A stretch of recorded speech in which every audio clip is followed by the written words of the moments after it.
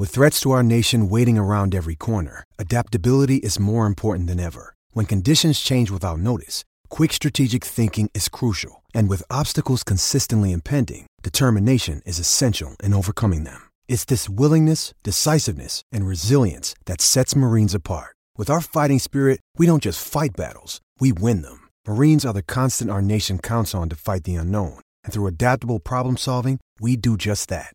Learn more at marines.com. All right, folks, buckle up. We're back. Week 7 was crazy. Mountain West Wire podcast here, MWCWire.com. We got a lot to talk about today. Myself, Jeremy Moss, Matt Kennerly, MWCWire.com. I already said that, right? Once, I guess. I'm excited. You can never say it enough. Join us at MWCWire.com, Twitter, Facebook. Just search Mountain West Wire. You'll find us. And that voice you heard is, are you ecstatic? A big victory for your Bulldogs there. Much bigger than I anticipated. I don't think anybody anticipated that type of victory. That's true. But then again, there was a lot of things this week that nobody anticipated. This is why you love college football, right? Because it never happened throughout there. You go, okay, you got two ranked teams beat. Like USC loses to Washington State. You got a couple games here at the bottom of the rankings. Memphis beats UCLA. But then it started Friday evening, Friday afternoon. Depending where you're at in the country, Friday. Number 2 Clemson versus crappy old Syracuse at the Carrier Dome. Well, let's see what happened over the weekend, Matt. We got Clemson losing number 2. Mm-hmm. I don't have an order here. Washington State scored 3 points versus Cal, and how did Tim Gruder prepare that defense against Washington State? What's up with that? That was never at Fresno ever. Well, for first year or two maybe. But yeah, I think maybe we're I think it's pretty clear maybe he's just better suited to be a defensive coordinator at this point. Well, yeah, look what he did at Air Force before when they had a really good defense. He was their DC there too. But yeah, that loss to what was Washington State 8 at the time? Yes, they were. So then what happened Saturday morning? I'm trying to get more organized here. You get the scoreboard up. So who lost next? Ranked teams counting as we go here. It's 2. Okay, so I'm assuming it's it's in ranking order. It's not by chronological order. That's fine. But, obviously Washington, the Huskies lost last night, and, everybody's already saying the Pac-12 may have already played themselves out of the playoff. Auburn lost with a 20-0 lead over LSU. Who lost to Troy, by the way. Yeah, Miami just barely escaped Georgia Tech at number 11. Oklahoma had a really rough and tumble Red River rivalry against Texas. They barely escaped. Weren't they up 20-0 and almost lost? They were, I think, yeah. And then you got Utah USC. I'm watching that game. I'm like, come on. All right, backup quarterback. They're up 21-7. They got this. And then... and then Indiana kind of gave away their upset bid against Michigan. Hey, don't overlook Wisconsin, Purdue. They only beat Purdue 17-9.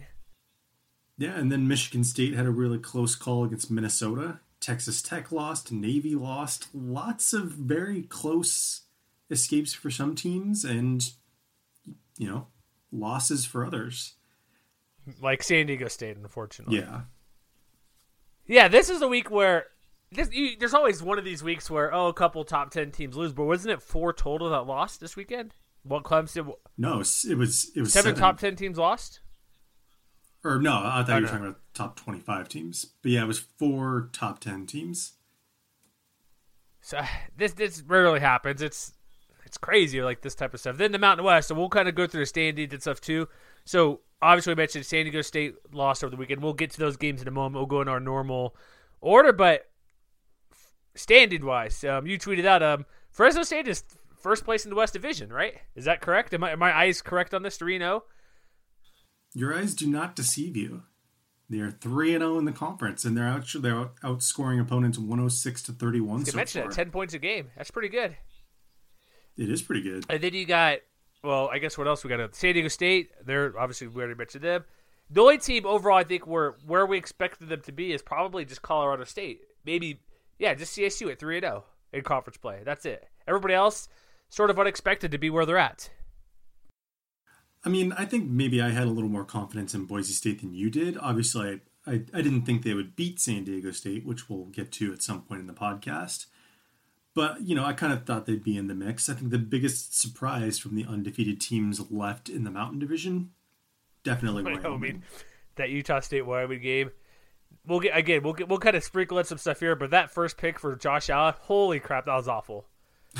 That was like the worst pass I've ever seen. I'm like, what are you doing?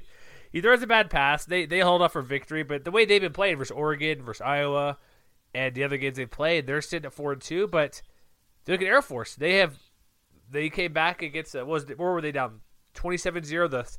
I think I read the stat somewhere. The second team this year in FBS versus FBS to come back from a 27-point deficit and become victorious. Mm-hmm. I forget the other team. I don't remember, but like I tweeted, that's the UNLV defense we know, right? We'll get to that. And then anything else really quick standings? San Jose State lost. And by the way, we're both correct in San Jose State a little bit about Tim not mentioning Josh Love, about a quarterback. And then, hey, Nevada, why aren't you playing tight games in week 1? Come on. Told you, right? We'll talk a little bit more about that once we start jumping into the games. Should we get to anything else? Should we get to games now? Or to tweets, right? We want some tweets, right? How people are doing? Yeah, we tried to gauge, maybe play the online therapist for some teams out there. But we wanted to know, how are you feeling about your team on Sunday morning? It's a mixed bag, right? Obviously. It is a mixed bag, yes. I'll start this one from Jordan_ECK. Utah State needs a QB change, maybe a coaching change too, which could be accurate after Jordan Love came in and didn't play much better than Kent Myers. So we got that. What else we got, Matt? Let's see. I'm trying to scroll down a little bit here. There was somebody, I forget the screen name, who their only reply was a bunch of like vomit faces. Aztec fan, perhaps? Or like green vomit faces, yeah. Yeah, sick face. I assume that's Aztec fan. We also got some guy replied with a safety dance because we did have a safety that Wyoming game. Our good buddy Thor Stevenson. Yeah, Thor's always interactive on Twitter. Who else we got? Here's one from Fresno fan, Patrick Hoffman. What is it, Big Kurt Hoffman on Twitter? He didn't quote tweet, so he didn't follow directions, but we'll still give him a shout out. No. I said you could reply. Oh, okay. I just saw quote tweet. Okay. He mentions when someone tells you it can't be done, it's more a reflection of their limitations, not yours. The Dogs' defense looked amazing last night, which they did. Shut down the Lobos' rushing attack to basically nothing. What else we got here? Nevada saying impressive despite a loss. Future looks bright from Matthew MW. I like this Twitter, MW_tax law. Do we need to get him for tax purposes, perhaps? Give him a call? Perhaps. I may make sure our guacamole money's in order. Exactly. We need somebody in charge, right? What else we got? Let's see here. I'm trying to scroll through as well. The Force Awakens from our good buddy fake Matt Mummy, who also crushed last week on fantasy football in our college edition. So sorry, Matt, but we beat Matt. There you go. But he's excited. Force Awakens, that's a pretty good one. I guess Star Wars last year and a half ago, but still relevant, right? That makes sense. Mm-hmm. Anything else I'm missing? We got the Ski Wookie. That's the one you're thinking of. From well, before. Kyle Atkinson 13 said he felt pretty good about the Cowboys. Ugly, but a win is a win. Yeah, the D. There it is. D something special. All right. Can never count Allen out. Well, I sort of have. So I'm just saying that first pick awful. Colorado State fans expected this from N8 Haas there. So a lot of different responses. A lot of good stuff going on. Right. So we get to the games now, I guess. Let's do it. We got the shout-outs. All right, here we go. Game recaps, and as I don't have my schedule in front of me, let's start with Air Force. The first game of the day was Air Force and UNLV. I heard a Cam Newton reference in the broadcast again. Uh-huh. Why? Is that still happening? Why is that a thing? Well, he did look pretty good in the first half, as did the rest of the UNLV offense. But then they went home, or something happened. Well, I mean, what happened is, Air Force was basically able to flip the script in the second half. Like, if you look at the numbers of the game, what actually happened is that Air Force ended up outgaining UNLV as far as total offense. But, if you look at it, it's basically a tale of two halves, where in the first half especially, UNLV was right on it. They had over 300 yards in the first half. And, they had, a 2-to-1 yardage advantage over Air Force. And then after halftime, Air Force basically had a 3-to-1 yardage advantage. And, I think the biggest difference was probably Rodgers himself, because in that first half, he was 7 of 13 for 107 yards. He was a big reason they were able to move the ball both with his arm and with his feet. And he just didn't get it done in the second half. He was only 5 of 14. The Rebels were 0 of 6 on third downs after halftime. So, it's just one of those things where it's going to be a loss, I think, that this team's going to feel for a while. You can call it a learning experience for someone like Rodgers, who's, all things considered, is still a redshirt freshman, still has a lot of promise in front of him. But this was just an instance where he didn't make enough plays when they needed to. And yeah, he ran for him and Worthman, quarterbacks, 148 to 166. Yeah, I remember the one first half run. He carried 6 guys to the 1 yard line on Air Force defenders. He moved the ball well on the ground, but like you said, his second half passing wasn't very good. Air Force figured something out. Worthman had 5 touchdowns in the game, which he'll probably be, I'm assuming, player of the week. I take a quick look, but anytime you get 5 touchdowns, that's the case.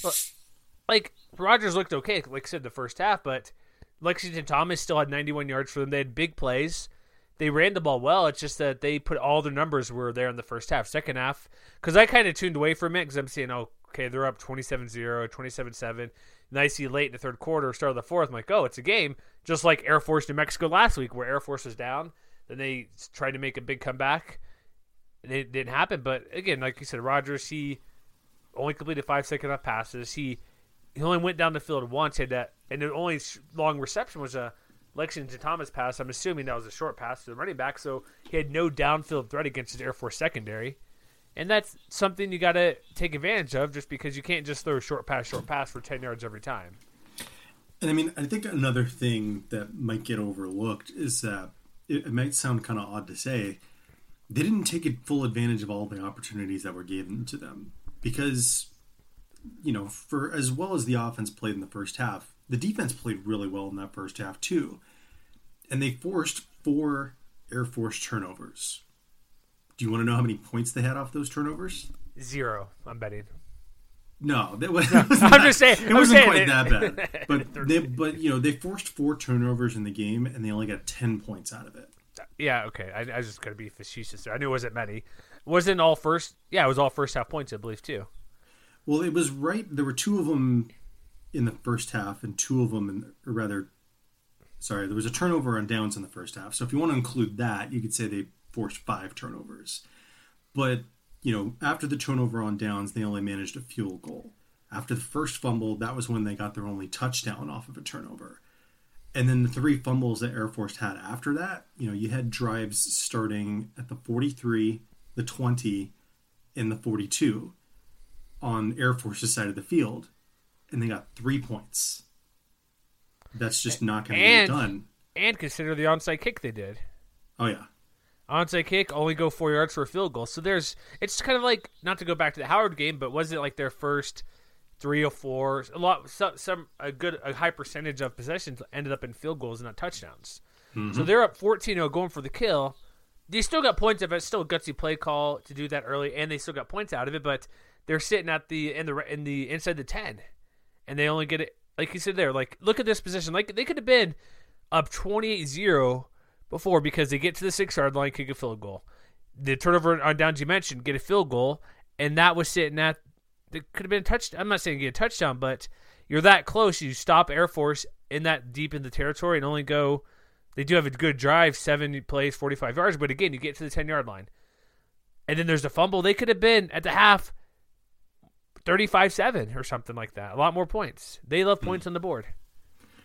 Yeah, and then, in the same way where Air Force really struggled to kind of keep the chains moving in the first half, that I think is a credit to UNLV's really young defense. And, they got guys who are going to grow into what I think they're going to be pretty good players. Like Farrell Hester, for example, he got his first start, I believe, last week.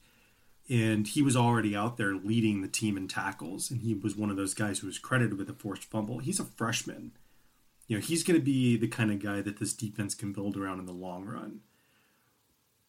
But if you look at what Air Force was able to do in the first half, this was when UNLV was really forcing them, into punting situations, because in the first half they were they were 1 of 5 on third downs in the first half and 1 of 2 on fourth downs. But after halftime they were 5 and 7 and 2 of 2. And those are the kinds of plays where, if you really look at what they were able to do, they just couldn't get Air Force off the field. Yeah, they could look in the second half drives, like after the first, again, missed opportunities, fumble, punt, fumble, field goal. Air Force fumbled twice there, obviously. Then Air Force has a 10-play touchdown drive. Then they go have another 11-play touchdown drive. They're down 3 points. They fumble it on a 10-play drive, but UNLV fumbles it right back to give a touchdown. So a lot of long drives on there, but this Air Force team's not. They come back, that's great, but they haven't been consistent this year. They've been doing this too often versus New Mexico. They had to do the same type of thing. They but then they play close to San Diego State to have a big lead. They play both ends. They'll get up big or get up a decent amount and give it up, like Aztecs a little bit. That Monsoon game's a bit different, but both teams will be good. But this is also Air Force's first victory over an FBS team. That's true. And they're sitting at 2-4, and I don't know if we don't need to get to bowl stuff now, but I thought if UNLV wins, they could get a bowl game, but if they're sitting at 2-4, maybe. Nevada's looking way better, so that's not guaranteed. At CSU, maybe Army. At Utah State, probably. It's going to be close to the Air Force if they're going to make a bowl game. They still have half the season left, but I don't know if they can go 4-2 the rest of the way. I think if they can hold on to their defensive gains, because, we kind of knew going in what UNLV was going to want to do. They were going to want to run the football. And they showed in the second half that they could stop the run a little bit. So if they could hang on to that I think makes them a really interesting team going forward, because, Nevada kind of runs the ball in fits and starts. They get to play next week. But then after that, you get Colorado State and Army and Wyoming. So I guess we'll see. It'll be interesting here. All right, next game. Should we go? What's next on the list? Actually, is it Utah State? That would be the battle for Bridger's rifle. Yeah, I've been to Fort Bridger. Which, according to the broadcast on Facebook, they were asking the announcers were trying to explain why these two teams play for a rifle, and apparently the guy said something to the effect of, "Well, there was a guy named Bridger, and he had a rifle." Spot on presentation there. Where's your research, buddy? Jim Bridger, he is a kind of a frontier explorer type guy who, there's a reason it's named Fort Bridger. It's right on the border of Utah and Wyoming, where, for those who are from where I'm at, people are familiar with Park City, the ski resorts, everything, you go through there. There's Wyoming's right near, not too far beyond there. You pass over this town called Evanston, and then you're a good 20 miles out there, and there's this place called Fort Bridger where they do some sort of festival every year. My brother had some restaurant food truck thing, so I'd help him out years ago. Spent a week over Labor Day, make some good money. But it's like the Fort Bridger. So he's like an explorer guy through Wyoming and Utah. That's who he is. He was part of Utah and part of Wyoming from where he discovered, because the border of Utah and where Fort Bridger is reasonably close. So that's a better explanation without me even looking it up, and they had time to do so. But for the game, yeah, thank you. But for the game itself, Josh Allen's first pass, not so good. Terrible interception. I'm like, is this going to happen again? Terrible interception on the first drive. Is Utah State going to take advantage and do anything and score some points? They got a field goal out of it, but that's about it. Well, and let's not discredit Allen too much, because, the first throw, not great. On the game, though, pretty decent. You know, 18 of 26, 208 yards, and a touchdown after that first interception. Not bad. But yeah, it's just like when I saw it, I'm like, is this going to happen again? Where he's just terrible, Josh Allen making dumb plays? Because it was a play where he was sort of trying to throw it away, but he didn't do a good job throwing it away. He threw it to the sideline, but it's still too much in. It's like you're rolling and rolling, just chuck it. Just make sure it goes beyond line of scrimmage, because I think he'll still in the pocket area. And so just throw it as far as you can downfield. It's like, come on, you don't need to needle it down the sideline to hit the GA on the GA or something. Just throw it out of bounds. Get it past the marker and don't keep it in play. Give them zero chance to catch a ball you're trying to throw away. Yeah, I mean, on the whole, it wasn't a great game for the Wyoming offense. By a lot of metrics, there were kind of in fits and starts. And actually, Utah State, by the slimmest of margins, actually beat them as far as yards per play. They outgained them as far as raw yardage. There was 363 for the Aggies and 293 for the Cowboys. But, they also ran more plays too, so it ended up being 4.8 per for Utah State and 4.7 for Wyoming. So, they didn't really get the running game going, which is not great. Trey Woods had 15 carries, only 40 yards. They did have some nice chunk plays down the field every so often. CJ Johnson had his lone catch was a 28-yard touchdown. James Price had a couple of nice long catches. But this game wasn't really about the Wyoming offense. It was about the defense. Yeah, and like we said before, the defense is going to be better than the offense. Like, look at what they did against because they had Kent Myers. They brought in Jordan Love to play quarterback, who 3 picks. Not good. Not good. Kent Myers did okay, only 94 yards, but he wasn't turning the ball over, but not scoring either. But looking at what the defense, and that doesn't include 3 picks plus 2 fumbles they gave up as well. So was that right? 5 total turnovers the Wyoming defense forced, I believe. Mm-hmm. And then it's interesting. Wyoming's defense is good. When Andrew Wingard leads your team in tackles at 15, that's kind of a lot for a DB to get that. But they were getting after Love and Myers. They had 7 TFLs, 3 sacks, a couple QB hurries, which I think the 2 is generous or not enough. They should have more than that, I believe, if I recall. But their defense just stopped them at will. And Utah State, they're talking about running game, like what they're going to do. I mentioned last week maybe El Toro Allen's on the outs. He only had 1 run. It is Lawan Hunt being the main guy. 73 yards isn't terrible. It's not bad, 18 for 73. But the defense, Utah State was never comfortable watching them pass or run the ball. The only play they had, did you see the end-around wide receiver pass? I did. Maybe Aaron Vaughn should be the next quarterback because that was right on the money for a pass. It was We're seeing a lot of that recently. Yeah, and it was a good pass too. It wasn't a little floater where the guy's wide open.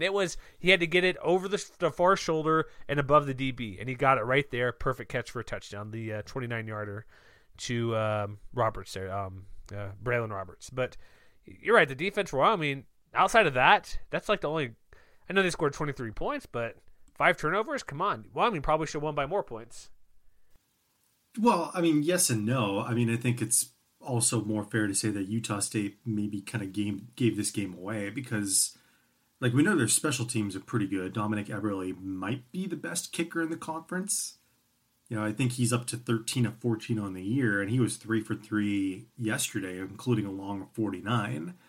So they were putting him in position to succeed, and he was able to kind of convert those opportunities. But I feel like this is the kind of situation where you kind of feel bad for the defense because, you could see some really good individual performances. For instance, Jalen Davis didn't have an interception, but he did have a sack. Suli Tamaivena had 2 sacks and he had 14 total tackles. So they were really able to keep Wyoming in check. This was a really back and forth battle. And the offense just was not great all afternoon long. And so, I think the lingering question is, what are they going to do about it at this point? Are they going to go back to Myers? Are they going to stick with Jordan Love and hope it shakes out? What do you think the answer is going forward? Well, Love had 3 picks, so clearly he didn't play. Here's the thing, 8 of 18, 3 picks. And they've been bringing in Jordan Love in occasionally throughout the game. It's not like it's a one-time, bring him in because Myers isn't playing well. He's been playing snaps consistently since basically every game, I believe. Mm-hmm. He's been playing quite a bit. So here's the thing. The running game, I guess it's okay with Lawan Hunt, so that helps. It's not great, but it's okay. I don't know what to do with Kent Myers. He's an experienced quarterback who should be playing better than what he is. And it's hard to say. He's a senior. Remember we talked about years ago when he came in as a 5th-string quarterback and went 4-1 when Utah State had a million injuries to Darrell Garrettson, Chucky Keaton, and whoever else was in front of him. I think they had a million guys ahead of him. He goes in and goes 4-1, and he's played off and on. And I don't know. It's you want to give him a chance, and I thought they would, but they brought in Love, I believe, every game. Because remember, was it when Chucky Keaton's last year, they split time with him a ton. And last year, Myers was hurt and missed some games as well, so he's never really had a whole season to himself. And so that's kind of an issue as well. But I don't know. I'd still stick with Myers because had Love not thrown any picks, just say he had the same numbers, no touchdowns, same completion percentage, but no picks, maybe go to him. But he threw 3 interceptions. How can you go keep a guy in there who has 3 picks? That's a really good question. So I don't know what they're going to do. I would say stick with Kent Myers. He was named your starter for a reason, and you haven't – think about it. You haven't really given him a chance to be the guy. You're bringing in Love every single time. It's like go back – Fresno with what they've been doing the past couple of years with Dave Schramm there. They're hooking quarterbacks left and right. You can't work that way and expect the guy to be good because at this point, if you're bringing the guy – it's different if he's coming in for like pregame. All right, he's going to come in for these type of situations where, okay, he might come in for 5, maybe 10 snaps, like just a little bit just to try something different just to mix it up a little bit. So you're aware this could happen throughout the game. But this isn't that. This he comes in, he's going to throw and play a lot of carries. You can't, because now Myers like, okay, I have incomplete pass, I got sacked, or I did a bad play, I might get pulled out. It's those type of things that really hurt you. And give the guy a chance. They're not really giving him a chance. Look at all the teams this year. Look what finally, we'll get to Nevada in a second. Look what Ty Ganji's doing now, knowing he's the guy the rest of the way, from what it seems like. He's the man. He's played very well the past couple of games. When you know you're the guy, that might be why Brett Rippon's struggling, because they're bringing a Montel Cozart every other play. That can't happen. It can't work very well. So I say stick with Myers. That's my plan. Give him a full game. So are you saying overall that you mostly subscribe to the theory that when you have 2 quarterbacks, you have none? You never have that many unless it's a running quarterback. Like if yes, I agree, because it's not just that, but it's just like you're not giving him a chance. And it seems like there's no set play because, like I said, if you're going to bring in a guy for a handful of carries for the Wildcat, whatever you want to call it, that's one thing. But they're not doing that. They're bringing them in to fix the game, and it's not fixing anything. I mean, I think one thing to maybe watch for, and maybe we can talk a little bit further when we get into next week's preview, is that it seemed like, at least in this game, Myers was most successful when he was hooking up with Dax Raymond, who, if I'm not mistaken, this game was probably his best performance of the year so far. And, 5 catches, 72 yards may not look like much, but he did lead the team in targets as well. They ended up throwing to him 9 times, both Myers and Love combined. Maybe, that's an element that this offense really needs as a tight end who knows how to stretch the field a little bit, because Myers really didn't find any chunk plays down the field. He didn't create any plays beyond those completions to Raymond. Like even Tarver had 1 for 3. That's it. And he should be your big play guy, your big receiver. Yeah, so maybe that's something to watch going forward, because if Utah State has a weapon at tight end, like how many other tight ends in the conference besides maybe Jake Rowe can you think of that have made a really big difference in any offense so far? David Wells, San Diego State. Yeah, I guess that's true. And Wyatt Demps, is he a tight end with Nevada, I think? Is he officially a tight end or is he a receiver? He's a receiver. Okay, maybe it's a guy that last year I'm thinking of. But you're right, there's not it's many. A relatively rare asset that Utah State has on its hands.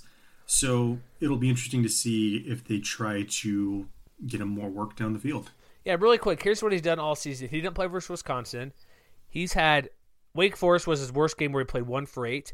Every other game he's had 45 or more yards and at least 2 receptions. So he's been steady. Yeah, he's been steady, like 56, 47, 57, 45, 72. Past 2 games were his best receiving-wise was 6 and 5 receptions each.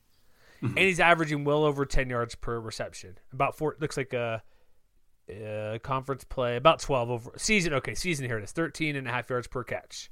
Okay. You don't want to give him so many more passes, but he is the consistent receiver on this team. When he gets 3 to 5 catches per game, he's going to get you. That's what he's going to get you, 3 to 5 and about 50 yards. That's solid. That's good for a tight end. And occasionally he'll fall in the end zone. He has 1 versus BYU, but that's about it. So, but they have the way they're playing this offense. You're right. Like they want to spread it out.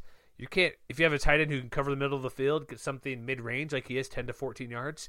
You got to use him. Maybe get him a couple more passes that way. It's just there's no fix for the offense. I think that fix for the offense is the quarterback because running game, it's okay. Like if they're going to stick with Hunt, 70-something yards is okay. Myers will get a few yards in the ground. Maybe Allen should get maybe at least 5 carries a game or 5 touches. But I think it's all the quarterback play when you're switching around.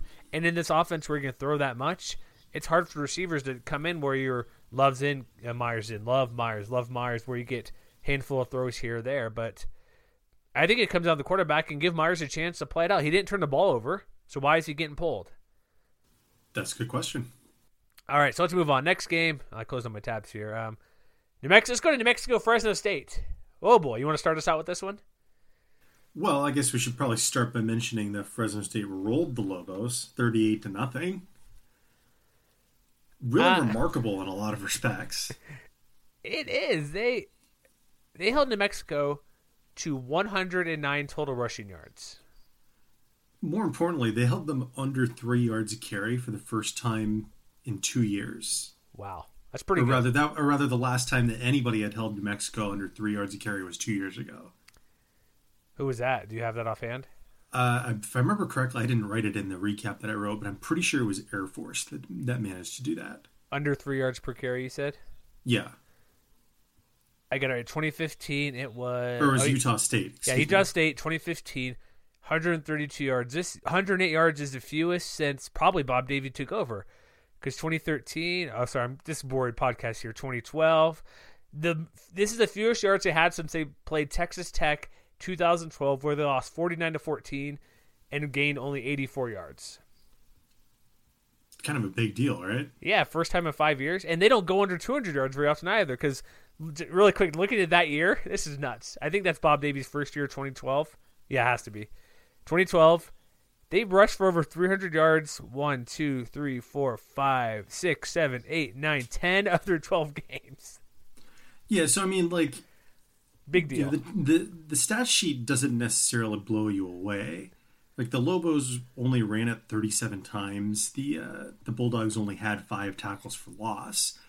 But the most important thing is that they didn't really find any explosive plays on the ground. Like, they had one 14-yard run in the first quarter from Darrell Chestnut and, you know, a 10-yard quarterback scramble from Takava Tuioti in the third quarter. And that was it. Like, it's really hard to be disciplined against this option offense. And the defense, which, you know, I had written down that I didn't know exactly how good the run defense was. Like, it was a really remarkable job that these guys did up front, especially in the front seven. You know, we're talking about guys like Jeffrey Allison, who very quietly is having a very good year. You know, and they continued to force fumbles or force opportunities, create turnovers and stuff. You know, they had, I believe, one interception off a tip drill, which, at least anecdotally, it seems like they've been like exceedingly good at at grabbing those tip drill interceptions. But, you know, they also forced a fumble. I believe it was James Bailey who forced it and Mike Bell who recovered it. Like, this defense is, you know, light years better than it was last year. And it wasn't even that bad if you really dug into the numbers last year. A lot of what obscured last year's production is because the offense was so bad. But you're kind of seeing what these guys can do with an offense that can actually move the ball on occasion. Yeah, last year, no, it's interesting. On a yards per play basis, their defense last year is better. Or no, sorry, 5.72. No, I'm sorry, I was looking at it wrong. Sorry. Yeah, they're giving up under 5 yards per play. Last year, 5.7. But you're right. Like, the offense, I guess this is the exception to the rule with the grad transfer QB playing well. With Marcus McMaryion, what do you go, 299? On 13 completions, mind you, 299 and 3 touchdowns. 2 receivers over 100 yards.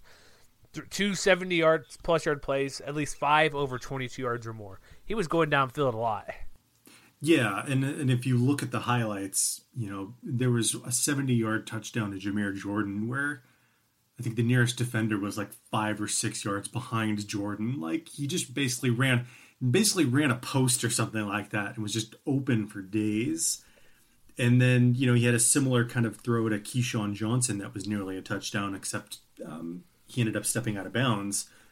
Very next play, though, you know, he ends up one-handing it in the corner of the end zone, and it was, if I'm not mistaken, I didn't actually watch yesterday's Sports Center, but I think it was actually number 2 in the top 10.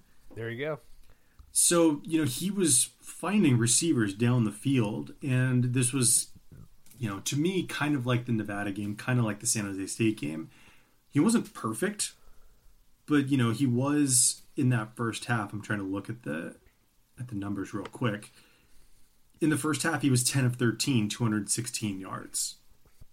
So while there are some things I think that he still needs to work on, you know, because, for instance, he wasn't nearly as good in the second half. It's just that New Mexico wasn't really able to do anything offensively, but he was only 3 of 10 for 83 yards. So, yeah, they were able to find some plays down the field, just not terribly accurate. And interestingly enough, he didn't convert a single third down through the air. Huh. Like, on the game, I think they were, what were they? They were 4 of 13, but they didn't complete a single passing third down. So, while the big plays do mask that a little bit. It is something to keep an eye on going forward. But overall, kind of hard to argue with the results. No kidding. Like nobody thought this would happen. Like you and me, I think I predicted 1 win in the preseason for Fresno State, maybe 2, because they're just that awful last year. Like we knew they had some good receivers, and you were kind of mentioned secondary should be a bit better, but the running game is getting better. And what's up with Oh, never mind. Sorry, I was thinking of this receiver, not a running back. So really quick, the running game, really quick before I get to my thought, is Ronnie Rivers he okay, or are they just spreading it out to give to Hokett or Mims more carries just because they're actually being better than Rivers? Or what's the deal with that? Rivers got banged up on a punt return. I believe it was in the third quarter, I believe. Okay. Yeah, they were already up pretty big, so you could maybe question why he was still out there returning punts, but he got nicked up.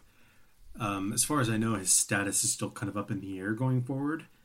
But I think if you can be encouraged by anything, it's the fact that the running game was more consistent for 60 minutes than it had been in pretty much any game this year. Yeah, and a lot of that credit goes to guys like Josh Hokett and Jordan Mims, who were pretty able to, they were able to effectively salt the game away late. Hokett ended up leading the team with 70 yards. Mims added another 65. And McMaryion had his own 57-yard run for good measure.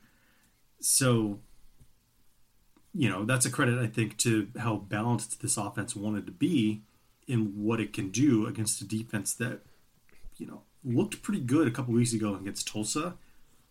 But now there might be some questions that are still lingering. Wait, did you see how many points Tulsa put up this weekend? I did not. Hold on. I think they put up like 40-plus points or somehow. After getting shut out for however many weeks. They beat Houston 45-17. Oh, wow. I don't know. I saw the score. I'm like, how is that possible? Because Houston's pretty good and Tulsa's offense has not been good. So, but, on the flip side, I guess I can understand why the Lobos would want to turn to Tuioti once they were down 21-0. But, he didn't exactly cover himself in glory. Like, he had 200 yards, yes. He was 13 of 24. But, the switch at quarterback just never really made that much of a difference. Yeah, it's not like the New Mexico State game where he came in and helped lead them back to a near victory. Yeah. So what's up with that? So we got New Mexico, a lot of quarterback situation going on. Jordan didn't run the ball well. He only had 4 carries, no yards overall. I guess 4 long, but didn't throw the ball well. Are they going to stick with Jordan? Because he did when they brought in the backup, Tuioti, he did throw for 200 yards. Pretty good percentage, but had a pick. Like, they couldn't get down the field for touchdowns. Yeah, like they did have some moments where they had, some success. Tuioti ended up having all 5 of the plays over 15-plus yards. And they weren't, like, just barely 15 yards either. Like, he had a 44-yard completion to Delane Hart-Johnson. He had a 36-yard completion to Q Drennan. That was, to me, probably as good as the catches that Johnson made in the end zone on the other end. So they had some success. He was just really erratic. Like, it was either they were getting all or nothing, essentially. Which, when you look at the fact they were only 2 of 14 on third downs, the same thing I said about McMaryion not being able to convert third downs, Tuioti didn't either. Like, he only had 1 completion that went for a first down. And that was in the fourth quarter when the game was basically already out of reach. So, both of these teams kind of had similar problems coming in. For one team, though, because they were so productive on first and second down, it didn't matter. All right, let me ask you this, because we're pretty much we're wrapped up talking about the game. So when I do my quarterback rankings this week, where should I put McMaryion, you think? I think that's a really good question because, now he's got 3 starts under his belt. And if you look at what he's done, at least by quarterback rating, he's number 1 in the conference now. Overall or in conference play? In conference. Well, no, actually overall. Like, it's because it's 75% of the team's games and a minimum of 15 pass attempts per game. So I don't think he qualified last week, but he qualifies now. Okay, I see it now. And he's just barely better than Nick Stevens. I mean, I think you could probably keep Stevens at number 1. We'll talk about him in a moment. Mm-hmm. But I think he's probably got to be top 3. I guess you were at him last week. I think I moved him up to 5 last week because part of it, Nevada, San Jose State, not the best defenses. Mm-hmm. play in New Mexico. Not that New Mexico's defense is anything spectacular, but he's been consistent doing it. But I would say Stevens. I would think Chapman, because I had Chapman at 2, but like I said, we'll get to his game momentarily soon in Boise State. He didn't play. He had a lot on his plate. Didn't play that well. Maybe, I don't know. We'll see. Aaron Worthman might move up again, but maybe number 2? Was that too much to ask for? Is he better than Drew Brown? That's probably my point where I'm probably going to stick him around Drew Brown range. I mean, I think that he's definitely shown that he can take care of the football a little bit better than Drew Brown can. For sure. I think they're probably able to create explosive plays at about the same rate, and looking at their completion percentage, it's basically, what am I looking at right now? It's close. McMarion's is a little bit better, but it's only by like a percentage point or 2. And McMarion's yards per attempt, at least for the moment, is slightly better as well. So I think you could make an argument one way or the other. The only concern I have for completion percentage is skewed a little bit because he went not to discount it, but 6-7, 5-7 versus Alabama Incarnate Word. Oh, yeah, I know. It's a little, but still, he's still at 65%. He completed 75% against Nevada. And so it's going to dip, but 65, he did Washington 10 of 16. Was he the starter that full game, or did he come in partway through? In Washington? Yeah. No, he played the second half. I mean, if you want to look at it by conference play only, because McMarion's played 3 games, Brown has played 4. In conference play, Brown's completion percentage is slightly better. McMarion's yards per attempt is slightly better, and his touchdown to interception ratio is a little bit better as well. Okay. All right. We'll get to that later. It'd be interesting because he's actually turned it up. And really quick, what's your confidence level of are you buying your bowl game tickets, Matt? I will reserve judgment for now. Hey, first place is on the line next week in San Diego. Who would have thought, right? Nobody would have thought. Do we have lines up for that game yet? I doubt they're out yet, but since we're still early afternoon here on Sunday. But going... stall for a minute and I can look it up as we have really riveting. Let me ask you this. Are you going to try to go to that game now since it's an interesting matchup? Is there a chance you can make the drive down to Southern California? No, I'm going to have too much on my plate. No line yet, it looks like. I'm looking there too, so that's okay. It'll be a good one. We'll see. We'll get those. You post those up on Twitter soon today, so we'll get those out. But if you were to guess, I would still say Aztecs probably might be like a 10-point favorite. I think it might be a little bit closer than that. A little closer? Okay. I would say maybe -7, 7.5, something like that. I can see that too. I'd be, between 7 and 10 makes sense because big win for Fresno, loss for San Diego State. So there might be a little bit, they might want to, I bet him what will happen because you know how the lines work. It's like, who's going to put money on? I think it'll start lower but go up because they'll want to put, one fan base is excited and one is not. And so they'll stick it in that range where maybe pessimistic Aztec fans or optimistic, whatever. Like, I'm thinking, I think it'll get closer to 10, but I think a touchdown probably where it starts off at. Yeah. Should we just go into the Aztec game right now? Let's do it. Can I tell you I told you there would be a special teams touchdown? You did. I have a lot of decent calls, but the final score is not one of them. Would I predict 40-10 or something? Well, I think, yeah, actually. Something ridiculous. Something ridiculous. All I can say is this: Boise State's defense showed up where they've been inconsistent the past couple of weeks. Like when they played BYU, they played well, stopping the running game, but we knew BYU's running and passing game wasn't all that great. But they stopped Pumphrey to 53 yards, and half of that came on one carry. Christian Chapman could never find his feet. And again, they list one QB hurry for Boise State. That's got to be inaccurate. Chapman was getting crushed and running for his life all night. But this is defense we saw versus 3+ quarters versus Washington State, versus Troy. Like, they came out and were just getting after everything and anything Aztecs were throwing their way, and San Diego State can never get comfortable. And before you know it, they get that kind of fluky, not fluky, but just interesting-looking defensive touchdown where Penny thought it was a forward pass and kind of stopped. When Chapman, for some reason, didn't go down with the ball, decided to try to chuck it to Penny right there. You're down 14-0. You get the special teams touchdown. Then they score on their own. Boise State fighting. Did you know it was 14-0 before Boise got a first down in this game? I did. That's ridiculous. I think was it any first down or just a Boise first down? One of the two. Regardless, the offenses were not moving well in the first quarter by either side. I mean, let's not beat around the bush. This was a tour de force by the Boise State defense. And a lot of it comes down to the fact that they held Penny to so few yards.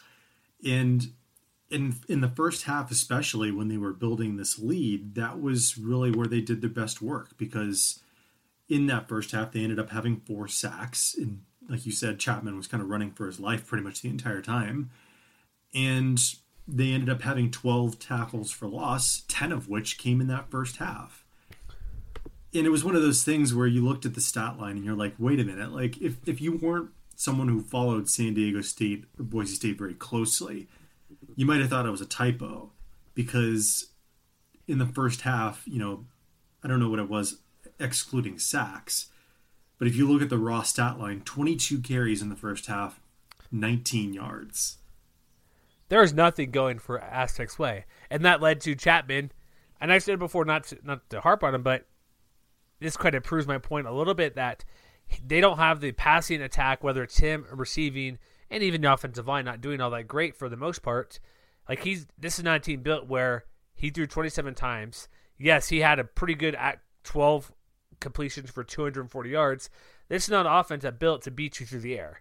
Despite him, look at Trevelyan, 128 yards, had that very nice long touchdown pass for 89. But this team, where you had to sit, they couldn't play action. And Boise State knew they were going to throw the ball a lot because the running game wasn't working, so they abandoned play action, and there was nothing that could be done. And Boise's offense wasn't much better, really, if you think about it. Like, look at the passing game; it was terrible for Boise State. I mean, it wasn't. I don't know if I'd say terrible, but Brett Rippon wasn't. I mean, he still didn't look like the Brett Rippon of old, because he was 11 of 19, only 72 yards though, and by raw yardage, it was basically even on as far as total offense is concerned. But the big difference, I think, between Boise now and Boise a month ago is Alexander Madison, who kind of looks like the guy I think we all expected him to be all along now. Back-to-back 100-yard rushing games. He looked really good. And maybe those guys right last week I was kind of chatting or listening in with from the Statesman and Tribune up there in Idaho, saying maybe it looks like he's finally healthy.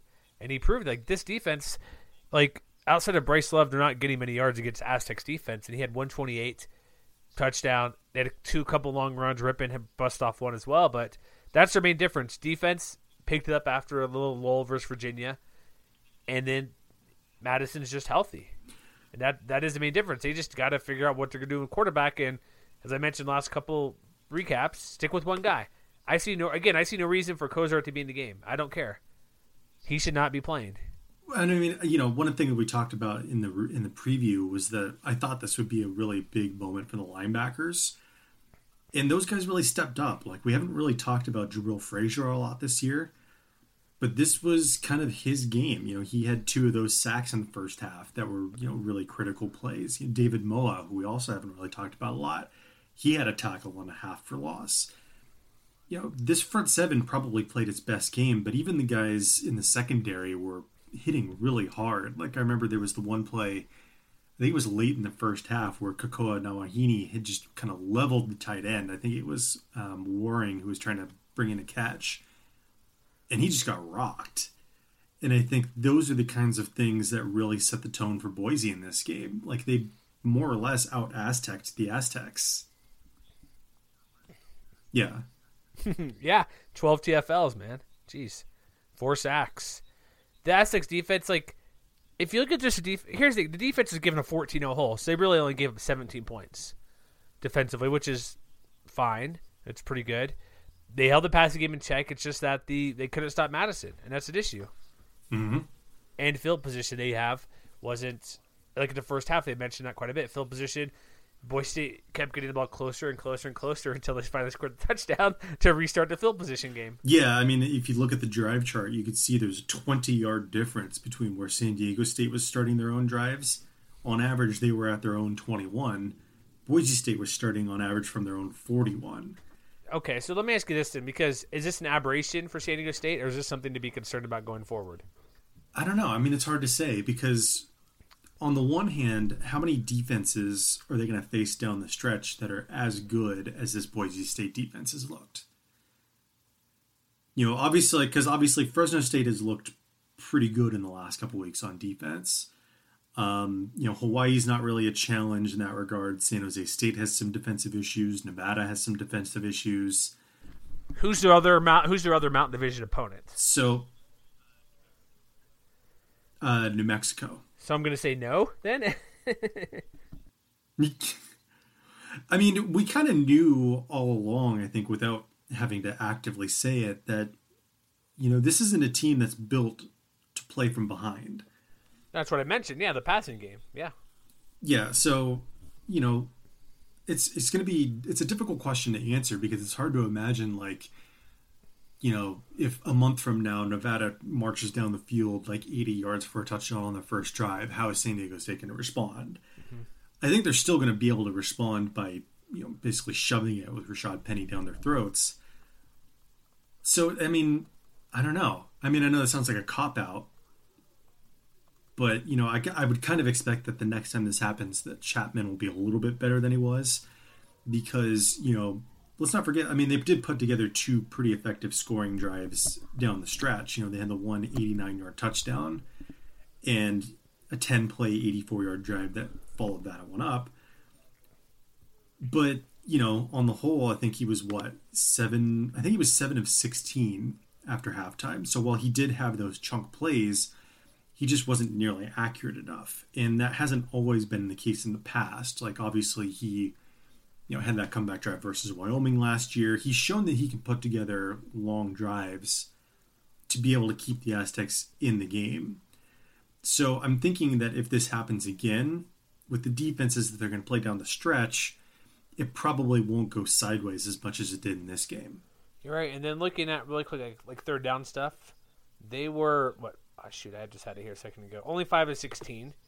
Mm-hmm. Not very good. 1 of 3 on fourth downs. But you're right. I can't say outside of that, but they had one turnover, which obviously hurt them leading to points. They weren't penalized very much. The main thing in this game is that Boise just shut down Penny. And like I said, Chapman's not going to go, he threw 27 times. He's not going to go 22 of 27 and get you the win.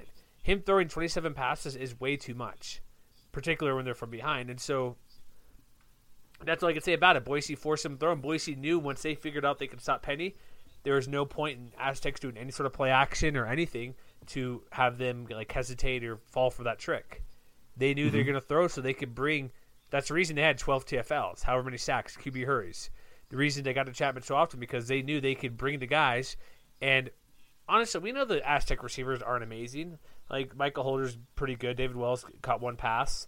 But they're guys in the secondary for Boise State. They can just play man-to-man, and that's it, and bring 7 or 8 guys and not worry about it. There you go. But let me ask you this, though. This is the only loss to the Aztecs.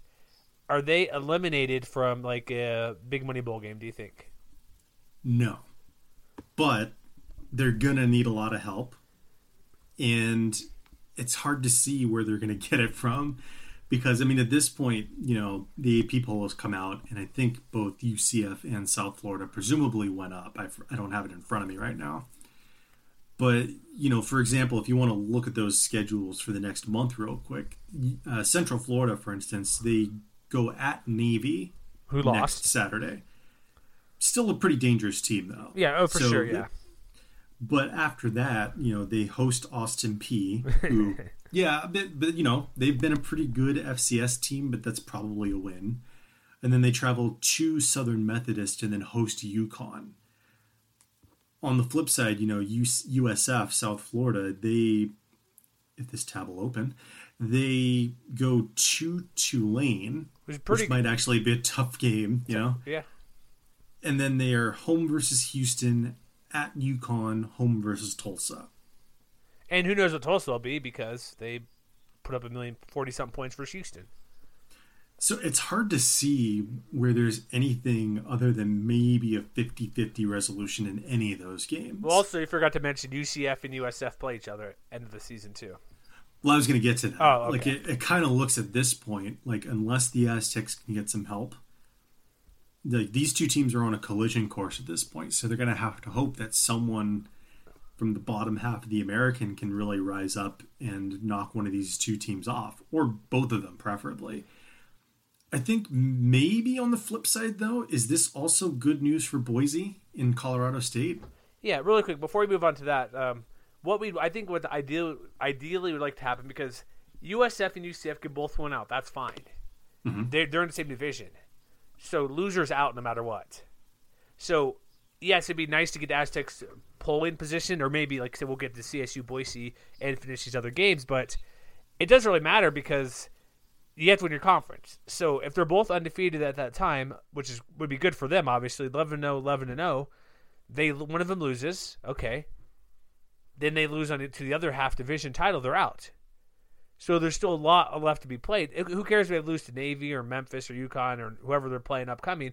All it really matters is that whoever wins this side half of the division doesn't win the title game. So it's kind of not a moot point, but it's fun to talk about. They play this team, that team. But if you want to look at it more simplistically, one of them is going to be knocked out no matter what. There's both of them. They're basically competing against themselves. That's true. So, South Florida, which is number, did you see this, 13 in the Coaches Poll? Yeah, whatever. At least AP polls them 16, which is fine, but I'm like, really, 13? They're winning. They do what they do, but you're telling me they're better than Washington State? No. They better than Notre Dame? Maybe. Michigan? It's so, geez. But, so let's get to your point. CSU, Boise, because they each have 2 losses right now. Mm-hmm. Boise's lost to Washington State. Is Virginia ranked, or are they nowhere near the rankings? They are not ranked. They're getting points, it looks like. They're right above San Diego State for points, at least in the Coaches Poll. Yeah, they're below San Diego State in the AP poll, however. Okay. So part of it with Aztecs, really quick, this is the best. If they could have any loss, this is the only loss they could afford in conference play. Mm-hmm. Because it's going to be considered a quality, whatever you want to say, quality loss. A loss that gets a team that's going to a bowl game. And we know how the committee works, even though how flawed it is, by saying if you're a bowl team or not a bowl team, it's better to lose to a bowl team than not, whether you're 6-6 or 12-0. Doesn't matter. Similar as it is if it's 5-7, 0-12. It's still a loss that gets a team that's not bowling. But this does help CSU, Colorado State, or be it Boise, CSU, because you're right. They play each other. Winner of that game, if you win the conference, this is where your point comes more into play. If both these teams are 10-2, or whichever one, the winner between them is 10-2, facing San Diego State, maybe they're both ranked. I could see it being a possibility if Aztecs are 11-1 and CSU or Boise are 10-2 are both ranked, because they're all getting points in the polls. It might be a 20 through 25 ranking situation. They win. This may not be high enough to get them ahead, but this is where we need the American champ to have at least one loss. Yeah, I mean, I think it's also worth keeping in mind, too. Like, obviously, we don't know what the playoff rankings are going to look like at this point. Halloween. But if you want to judge it by the AP Top 25, yes, San Diego State did drop out. But chances are, if they beat Fresno State next week, they're going to be right back in it. You because think so? they only fell to 26th, essentially. Like they're that close? Oh, I didn't realize first that. team. They're the first team listed in the AP poll as far as others receiving votes. And they're still the only Mountain West team receiving any kind of votes. So while the American does have the inside track, because they do have 3 teams in the top 25 now, South Florida, Central Florida, and Memphis in at number 25, they have the inside track, but it's going to be a little bit messy to see things, how they come down the stretch. Memphis, I think, maybe has a little bit more of a perilous route going forward. They're at Houston, home versus Tulane, at Tulsa, home versus SMU, and then home versus East Carolina. So there's some, they've shown the ability to disappear at times, because obviously they got blasted by Central Florida. They looked pretty good against Navy this past week, but I don't know that there is any sure thing in the American at this point. They're going to need help one way or another, though. Well, I think the only teams that don't... No, actually, they don't. I don't think they need help at all, because if Memphis wins out, they're going to be... Okay, let's play this game real quick. We've got other games to do, but this is always interesting. Memphis wins out, they're 12-1. They're beating, most likely, maybe a 12-0... Well, I guess South Florida has one less game, but either a 0-loss or 1-loss South Florida, Central Florida team. Would you put that above San Diego State if they're 12-1 and Memphis is 12-1? That is a really good question. Because it come down to looking at UCLA, Stanford, maybe Navy, Arizona State, something in that range. So UC. Oh no, sorry, that game got rescheduled. Sorry, UCF. But I think that could be a good matchup. They'll be right there. And one thing that we know in the poll, at least coaches, AP poll, if you're ahead of the team, odds of you getting jumped are very slim. But here's the thing it'll come down to. San Diego State, because they have one loss, will still consider them the favorite over the Mountain Division teams because they have 2 losses. Let's just say like my thing comes out where Aztecs are ranked 20. They play, say it's a rematch versus Boise State, and Boise State's 22. But if they're playing, as we see in South Florida's top 15 team, they're undefeated, they might be top 10. It could be like a 20 versus 10 matchup. Memphis beats a top 10 team, they're going to be ahead of San Diego State. Right? Yeah. So we need chaos in American, I guess? Is that what we're hinting at? More or less. We're looking at UConn. Come on, Cincinnati, East Carolina. No, Cincinnati's trash. They had their chance already. Navy to win the division, that could still happen. Yeah, exactly. I think maybe if we're rooting for one team, we're rooting for Navy. And maybe Houston as well. They've been interesting. But to win the division, yeah, I think it could be Navy. Because, again, it's going to be UCF or USF on the other side. And Navy is such a tough team to go against. Yeah, I'd say Navy or Houston. Because Houston has just a 1 loss. SMU's not as good as we thought. But, so, yeah, I think Navy's the best chance because an 11-1 Navy or 12-1 Navy, it'll have the same scenario last year. What happens if they lose to Army or something, that type of thing last year, because they're going to make the picks before then. But I think you're right. I think Navy's the best chance to knock off South Florida or Central Florida. I guess we'll find out. Well, they play next week, too, so Central Florida Navy. There we go. And by the way, in case anybody's wondering, yes, even though San Diego State lost, I'm probably still going to do that weekly thing. Maybe not specifically for San Diego State fans at this point, but maybe open it up to Boise State and Colorado State fans. So if you're looking for games to keep an eye on this coming week for Week 8, be on the lookout for that later this week. Yeah, that's a good idea, Boise. And they're thing is, they're probably the same games. You know what I mean? Yeah. There's not going to be too much of a difference. So, yeah, we'll open it up to maybe the playoff viewing guide or something, whatever, G5, whatever you want to do. Some sort of viewing guide for the Mountain West to get to the Big Money Bowl game. And by the way, if you followed my guide last week, I told you to watch Clemson lose to Syracuse. You did. I did not heed to that advice. It also didn't help. I worked late and I could have watched it. I see, fourth quarter. Let's find a radio station and listen on my drive home, and pleasantly surprised. All right, so we finished our games. So I guess we got a couple more games to talk about. Yeah, let's do it. We have Nevada, Colorado State. Can I say I'm right? Can Ty Kate? Do I need to give Norvell my phone number to tell him to start Ty Ganji, or give him the DeLorean to go back in time to not bench him at all? I mean, if you ever have the funding to be able to build such a machine, I don't see why not. I'd probably do something better, but still, but maybe I think, a pit stop. But I think Ganji's numbers kind of speak for themselves. And there was one thing that you mentioned in our preview was watch out for big plays in this game. And the name of the game, at least for Nevada on offense, was big plays. And they almost pulled off an upset.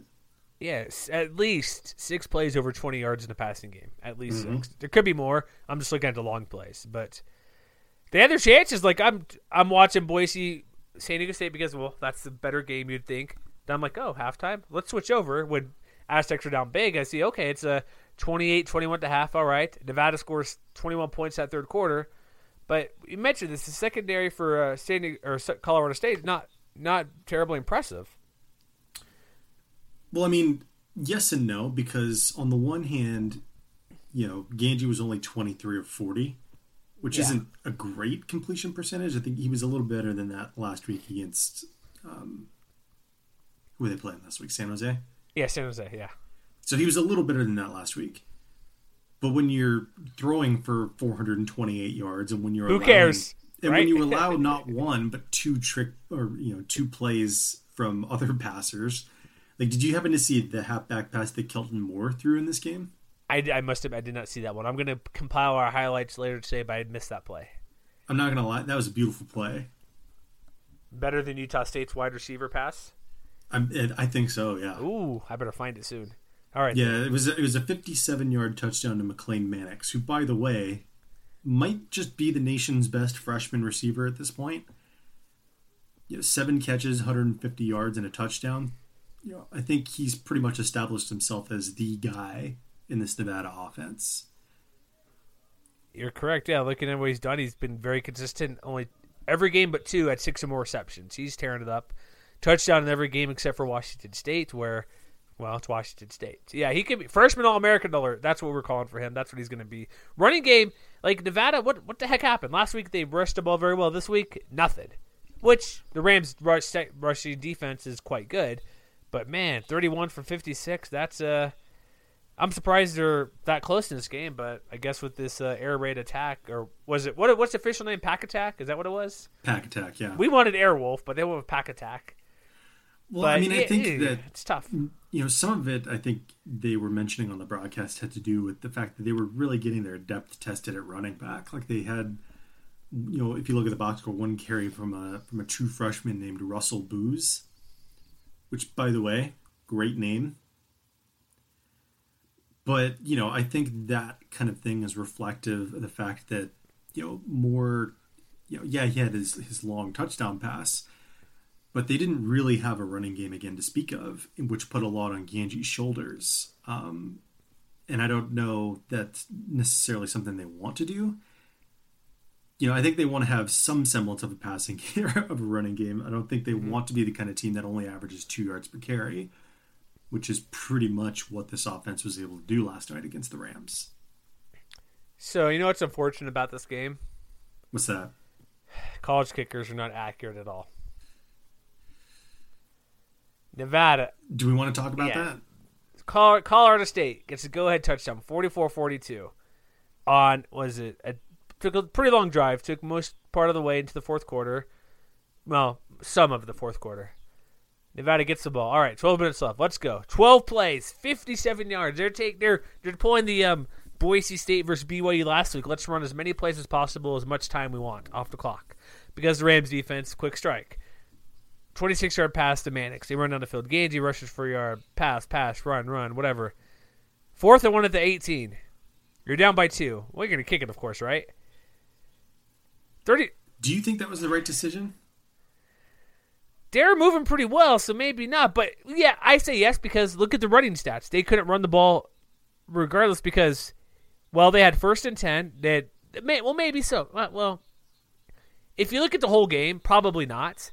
But if you look at the plays before, because they already went for them 4th down before, because here's what they did on this drive really quick. They actually ran the ball quite well if you look a little bit deeper. They had a 3rd and 15. That was a pass, obviously. That was a big conversion there. But I'm looking at the wrong score. Sorry. I'm going too far up on my chart here. Let me go back to that one. That was a drive before. 3rd and 1, they get the 1st down, running the ball, 2-yard gain. 3rd and 1, no gain with Hamilton running the ball. 4th and 1, Ganji gets the 2 yards. Then they go 5-yard run, 4-yard run. No gain from Kelton Moore on 3rd and 1. Thinking about it now, maybe they should have gone for it because on that drive, that's probably their best rushing drive of the whole game.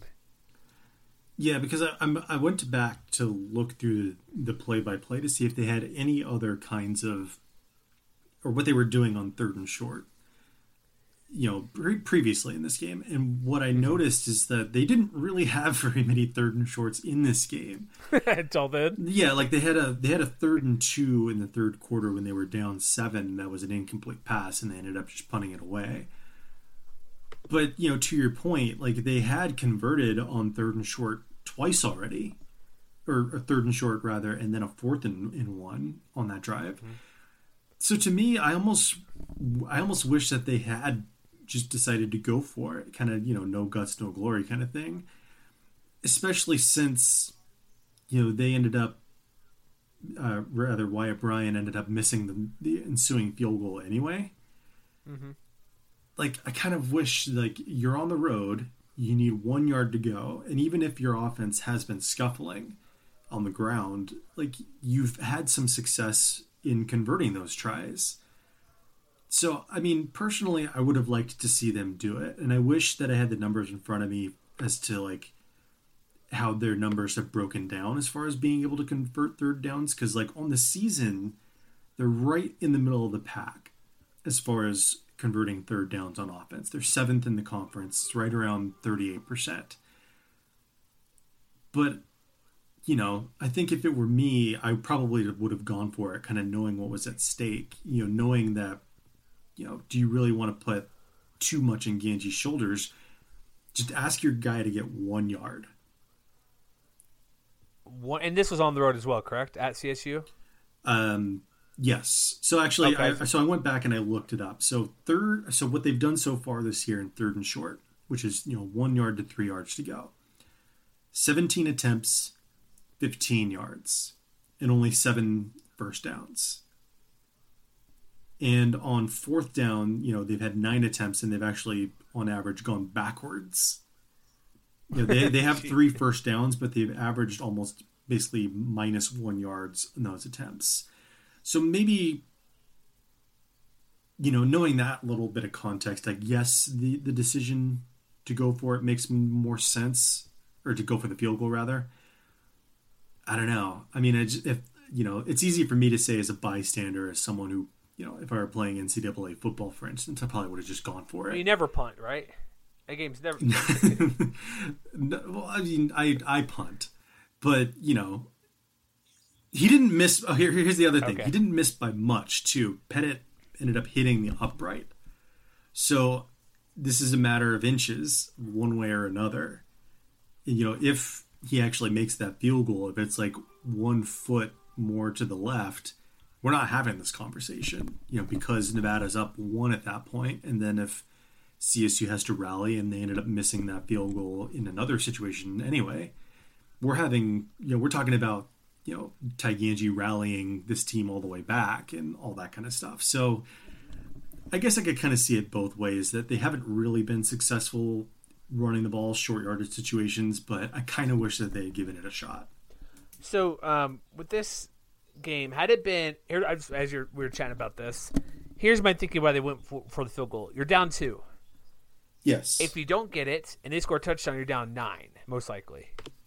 Had this been a 1-point game, they would have gone for it. Because if CSU goes down and gets a touchdown, if you don't get it, you could still theoretically tie the game on a 2-point conversion. Maybe they brought up the little number chart, say, what should we do here in this situation with how much time left? Because it's not like the game was over. If they miss it, there's each team still had another possession. Yeah, there was still 5 minutes to go. Yeah, so had you miss it and it'd been a 1-point game, there's still time. Say the Rams score fairly quickly, or they did the same thing, same drive. They went 7 plays, but they go for a touchdown instead. That still gave you 2+ minutes left in the game. And I'm just saying, maybe it was a point thing. You're down 2 because if you miss it, and you get a touchdown, the game's essentially over. You're down 2 possessions because extra points, odds of missing that are pretty slim. So, yeah, I don't know, but you're right. You're on the road. You ran the ball well on that drive. Go for it. You need 1 yard. Go under center and just push it forward. Yeah, and I mean, a small part of me can't help but wonder, like, you've already gained over 500 yards of total offense by this point. You can get 1 more, right? What's 1 I more? know. Yeah. On the flip side, can we talk about Michael Gallup for a moment? You mean 200-yard receiver Michael Gallup? Yeah, do you remember when we had this conversation in the recap, and I was talking about whether they were going to stop him, and you said no? I was correct. 13 for 263, 3 touchdowns. So who's player of the week? Him or Arian Worthman? Or, really good hey, question. why not Nick Stevens? I don't know. That's true, too. I mean, I thought it would be the Nick Stevens show, and so I'll take credit for that. He was 26 of 37, 384 yards, and 4 touchdowns. But, I mean, I don't know, because Gallup was, if I remember correctly, I think it was Rich Kurtzman had mentioned that he was 2 yards short of the school record for receiving yards. Yeah, and I had seen on Twitter that Rich Kurtzman, I believe, said that Gallup ended up 2 yards shy of the school record for receiving yards. 263 yards, 3 touchdowns on 13 catches. And we've already talked about a couple of highlight-worthy catches that were made. Like, there was a GIF, I think it was Matt Stevens posted it, where Gallup had like a really tough catch over a defender on the sideline or something like that, falling backwards. Did you happen to see that? I must have missed that. I need to go find it. It was a really good catch. He's just really good. He is. It's like he's fun to watch. Yeah, he catches the ball. He muscles. He's probably better than Rashard Higgins, right?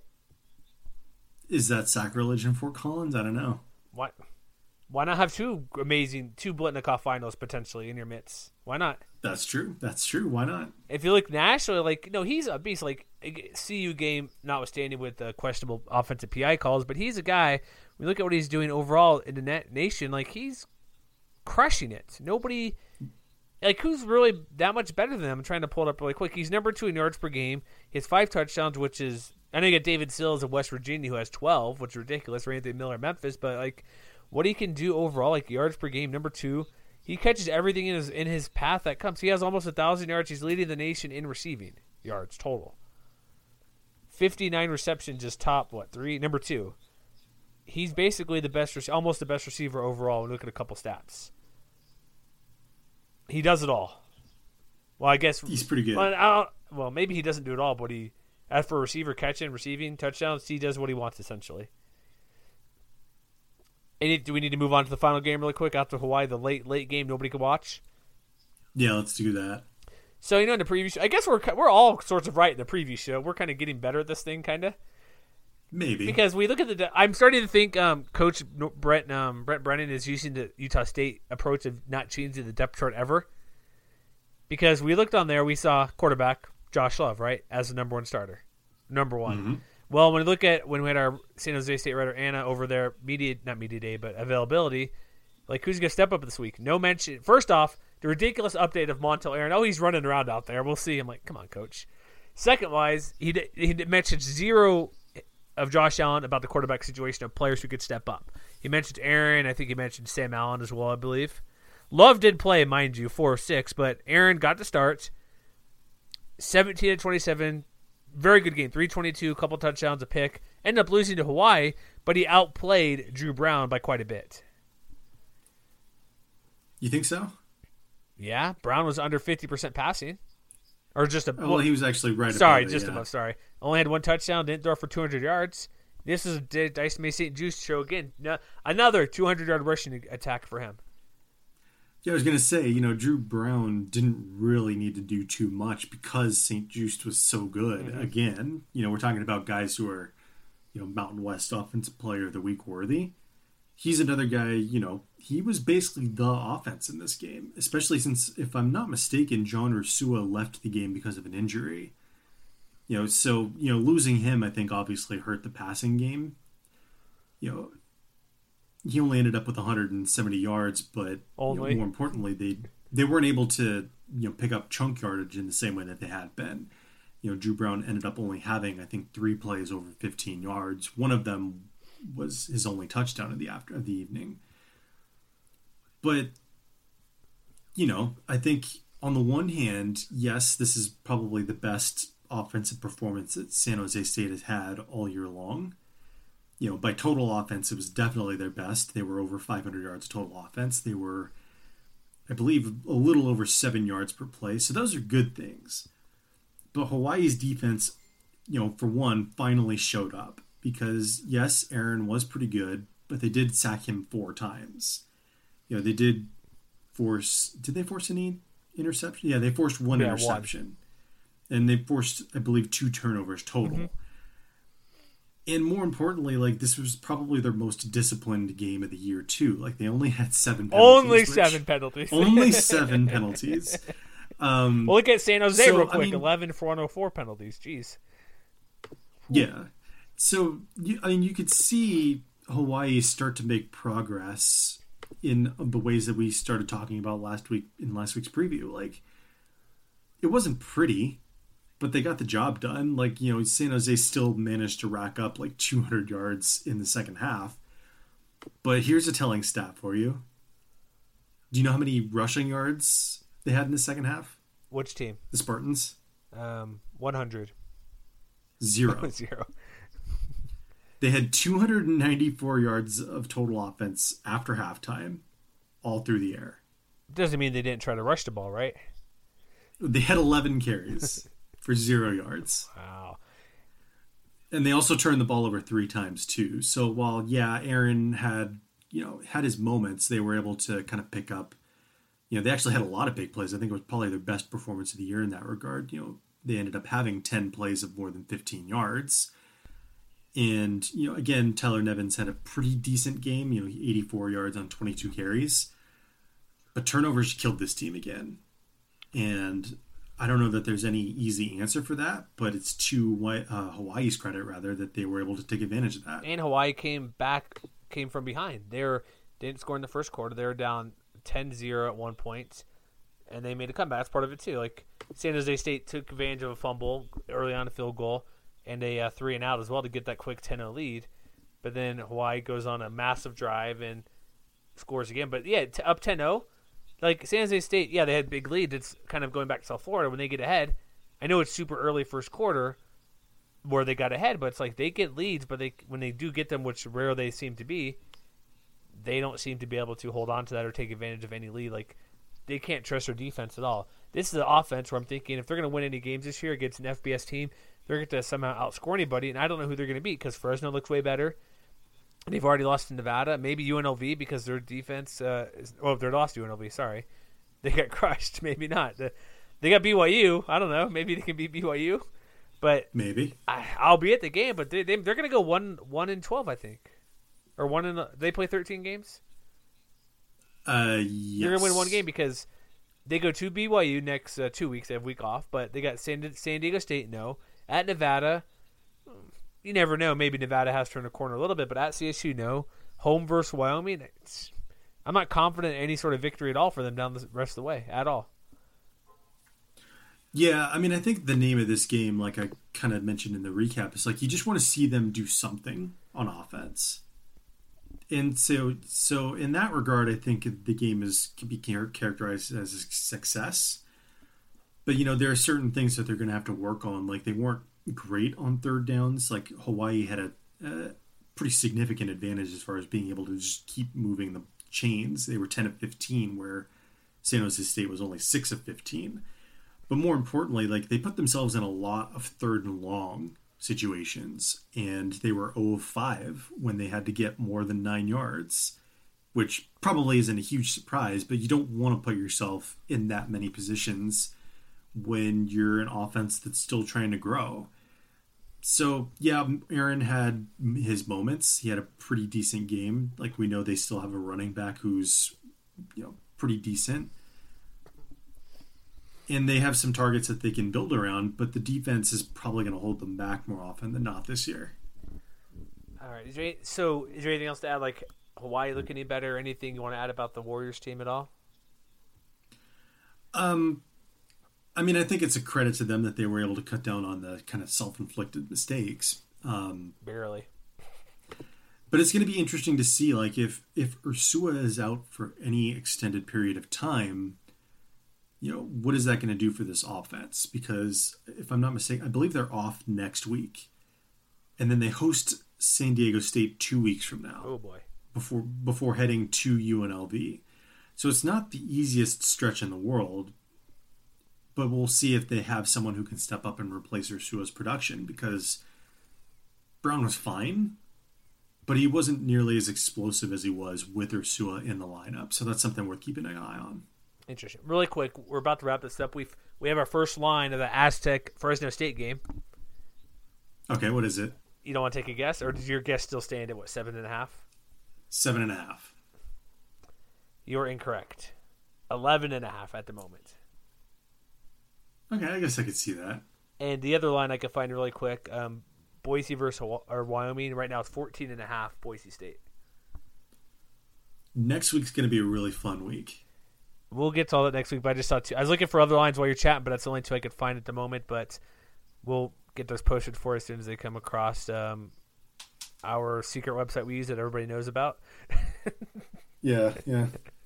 Whatever. Hold on really quick. UNLV, Utah State. Let's see if that's up really quick, as this is riveting. Okay, it's up. Do you want to take a quick gander? Utah State at UNLV, what the line is? At UNLV? I'm going to say UNLV -3. Bingo, you're correct. Field goal. Boom. Started at 2.5, but apparently somebody puts a few bucks on the Rebels, so there you go. All right, so I think we're good. This is our week 7 wrap. 7. Oh, I'm getting ahead of myself. Week 7 wrap-up show. A lot of craziness happened. Even though the Aztecs lost, it's okay. Relax, Aztec fans. You'll be okay. Boise State's still played very good defensive game, probably their best of the year to the moment. But they're still now. This now opens up for a good CSU, Boise, San Diego State conversation to maybe the winner, as we discussed earlier, to get to the New Year's 6 bowl game, perhaps. We'll see. But check out our website, mwcwire.com, Facebook, Twitter, Hey, we had a nice review on Facebook. Did you see that? I did. Somebody says we are knowledgeable. I'll say question mark about what we're now kidding. We got a nice review. An Aztec. What surprises me a little bit, it was an Aztec fan as well. A complimentary Aztec fan, because sometimes they think I hate Chris Chapman or hate the Aztecs. Not true. Well, they forget our motto. Yeah, we're biased against your team, right? That's our motto. So with that, if you, I replied. I said, if you could please leave a review on iTunes or Stitcher or your podcast down, whatever you use your podcast app, please. If you'd like to, like we say, give us a review and tell a couple friends. And yeah, that's our show for this week. And we'll be back next week for another riveting preview of Week 8. Like Matt said, a bunch of good games. But as always, yes, we are biased against your team.